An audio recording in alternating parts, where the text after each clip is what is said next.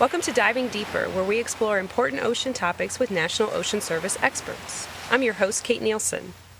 Today we will have part one of an update on the invasive lionfish since our last interview on this topic in April 2012. We'll focus a little bit on the spread of the lionfish and just some basics of lionfish in general in today's discussion. Back to talk to us today is James Morris with the National Centers for Coastal Ocean Science. Thanks, James, for joining us again on Diving Deeper. Hi, Kate. So glad to be here. So, James, for our listeners today who weren't with us for our last episode, can you highlight just a few of the basics about lionfish? Oh, absolutely. So lionfish is an invasive species. It's actually the first marine reef fish that has become invasive along the southeast U.S., Gulf of Mexico, and Caribbean. It's a scorpion fish, so it actually has venomous spines that can sting people, as well as are used for predator defense. Lionfish first were introduced in 1985. It's the first record that we have of them, and since the mid-'80s, they've spread to include basically the entire region, and are invading coral reef and hard-bottom reef habitats, and are really quite a concern. Okay. And a beautiful fish, at least from what I've seen from the pictures. Beautiful, but quite problematic. They are very beautiful. As a matter of fact, that's why they're here. Yes. They largely, we believe, were released from the aquarium trade. We believe there was probably no single introduction, that multiple introductions over a period of time. We certainly have some diverse genetics in the population that suggests there were at least 9 female lionfish that were released. We are certainly concerned from a management perspective in terms of the ecological impacts that they can have in the reef systems, and we need to be more concerned about the release of non-native species. Okay. So in the past year then, since we last talked, what has changed sort of with the status of the lionfish? Well, the lionfish invasion continues to spread rapidly. We're continuing to see them grow in densities along the southeast U.S. and especially in the last year or two in the Gulf of Mexico. So lionfish now are found as far north as North Carolina. They can be found farther north than North Carolina in the late summer, where some of the tropicals actually are transported north along the Gulf Stream and recruit. But those tropicals don't overwinter, so lionfish, like the other tropicals, will die north of North Carolina. We also see lionfish as far south now as the coast of Venezuela. So the entire Caribbean, Gulf of Mexico, southeast U.S. is now the new habitat of lionfish. Okay, and a lot of this change then did happen too, I guess, over the last year? So over the last year, due to 2 years, the invasion into the Gulf of Mexico, and of course that southward march continues to occur. So we know that the lionfish is continuing to spread to new regions, more so, as you're saying, over this last year to 2 years. But is there any kind of limit then to where the lionfish will spread because they don't like the colder water temperatures? What is too cold for a lionfish? So we know from laboratory experiments looking at the thermal tolerance that lionfish will stop eating around 13 to 14 degrees Celsius. They perish at around 10 or 11 degrees Celsius. And there's some air around those particular temperatures. And so that places their southern limit, based on sea surface temperature, somewhere around the northern coast of Argentina and as far north as North Carolina. And then in this range that we've talked about a little bit, do lionfish have a preferred habitat? Are they spread out pretty much the same density throughout the region, or do you see kind of hot spots of lionfish? Absolutely. We do see hot spots. Lionfish are reef fish, and they're associated very much to habitat that is high relief. We see high lionfish densities specifically around artificial reefs like shipwrecks. We see them around in coral reefs where there's high rugosity or high relief, large relief height. But we also do see some lower densities of lionfish and general occurrence in some of the lower relief habitats. And one of our big questions right now is, what are the densities of lionfish in the deeper habitats of some of these coastal systems? And we really need to work on that and try to understand more about their deeper water densities and habitat preferences. But by and large, the general trend is that lionfish really prefer those high relief habitats. We see large numbers many times around even bridge pilings or seawalls. We can find numbers there. It can be somewhat patchy. Some reefs will have higher densities than others. Some have been invaded for longer periods of time, so there's been larger populations that have recruited there. So it really depends on the region that you're talking about and the length of time that the invasion has been happening there and the types of habitat that exist there. So they really are just spreading like wildfire, it seems, and they keep multiplying. What can you tell us about lionfish reproduction? How does this play into the whole lionfish invasion? Yes, that's a good question, and it's one that we've been working on for a long time in our laboratory. The reproductive biology of lionfish was something that really interested us from the very beginning. We were wondering, how is this invasive species reproducing so quickly, and what does their reproductive biology look like? Interestingly, there had not been a whole lot of reproductive biology done on this species in their native range, so there was a lot of really uncertain questions that we had to address from the beginning, such as how often do they reproduce? Mm-hmm. How do they reproduce? How many offspring do they release over time? And some of those basic questions. What we've learned over the years has been quite alarming, and certainly the reproductive biology has in some way influenced or even facilitated such a rapid and aggressive invasion. We've learned that female lionfish can release more than 2 million eggs a year. Wow. We've learned that they release them in gelatinous egg masses that float at the surface.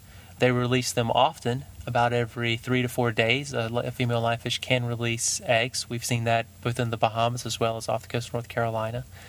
And as an invasive species, that reproductive strategy sort of hedges your bets in terms of being successful in recruiting to a suitable habitat. If you reproduce often and you have these pelagic eggs, which become pelagic larvae, and they float up at the surface for 30 days or more, then they will settle down to reefs that are far away.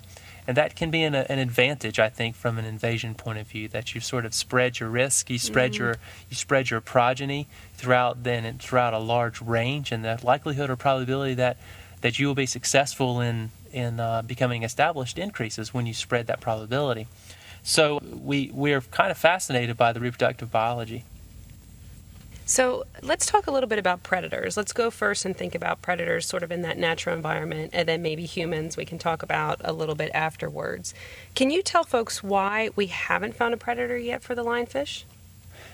The predator question is a really good one, and it's one that we get probably more than any other question about lionfish. And it's one that probably is a little bit controversial because we get lots of reports of someone finding a lionfish in the stomach of such and such species. And there's been over 15 or probably 20 accounts of different species that have been reported to me and to my lab about finding lionfish in the stomachs.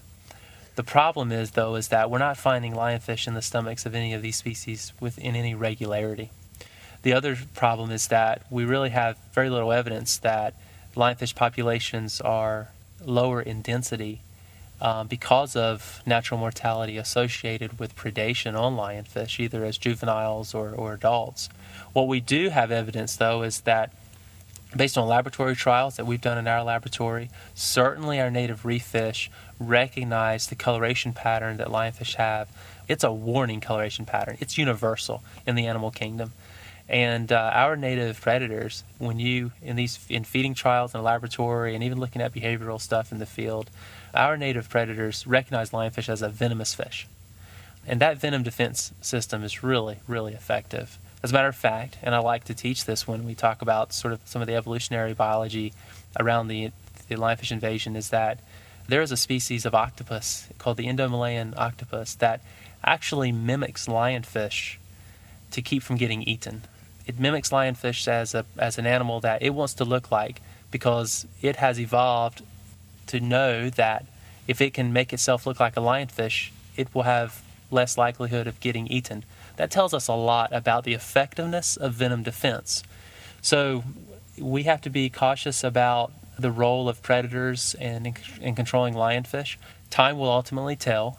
Personally, in my opinion, is more inclined to think that lionfish may compete with themselves as a limiting factor more than predation mortality will begin limiting their distribution. And classically, that is the way of invasive species. Many times we see invasive species begin incurring intraspecific competition or competition with themselves for resources rather than competition with other native species. So there's no known, really strong, effective predator. Lionfish continue to spread. They continue to cover more ground or more ocean kind of than ever before. Do we need to stop the lionfish invasion? What impact are they actually having on the ecosystems that they're coming into contact with? So invasive species cause billions of dollars worth of economic damage annually. Some of the major invasive species problems include things like kudzu or Asian carp, zebra mussels. Some of these species, there are some termites, for example, that are invasive. When you think about the economic impact of invasive species, it is really, really high.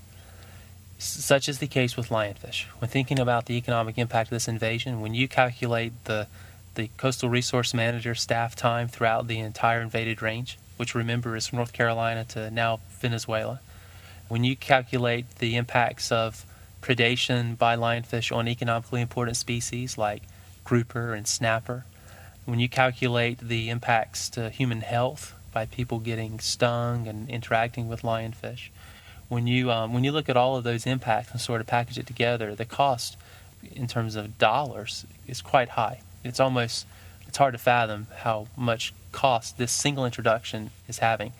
The problem with invasive species that I think we still are gaining experience in sort of placing it in context with some of the other coastal ocean stressors that we deal with is really placing it in a way that we can compare it. And one of the analogies that I like to use with lionfish is that invasive species is really a type of pollution. It's a type of biological pollution. We typically think of pollution as being something that's abiotic. We typically think of it as being something that's chemical, or something that like noise pollution or light pollution or oil pollution. In biological pollution, like invasive species, can cause the same and sometimes even greater impacts than some of these other more conventional types of pollution. And so I like to compare lionfish really to like an oil spill or some other type of chemical pollutant. The difference, though, is that this is a living organism, and that this type of pollution continues to spread, to reproduce, and to get worse over time until it reaches some type of new equilibrium in the ecosystem. And then at that point, the ecosystem, in this case, the reef fish community, will never return to the state that it once was. You cannot clean up this pollution problem throughout the entire invaded range. We just do not have the tools and the ability right now to, in terms of technology, to say, okay, we're going to get rid of all the lionfish. We wouldn't even know where to go look for all the lionfish from North Carolina to Venezuela if we wanted to. Certainly there's some fishing pressure that can be placed on lionfish, but that has its own level of challenges. And so when we think about invasive species as pollution, it really places it in context to the other types of coastal ecosystem stressors, and it's quite alarming to think of the scale. So what happens then if we don't, or if we can't stop lionfish? Well, we are going to reach some type of new place, new equilibrium in the reef fish community that now includes lionfish. What I hope, though, is that we learn some lessons from this invasion about the importance of invasive species prevention and awareness. So we learn some new lessons in terms of coastal ecosystem management and rapid response to non-native species to try to head off and keep something like this from happening again. We also, though, learn about the relative importance of this problem compared to some of the other types of problems.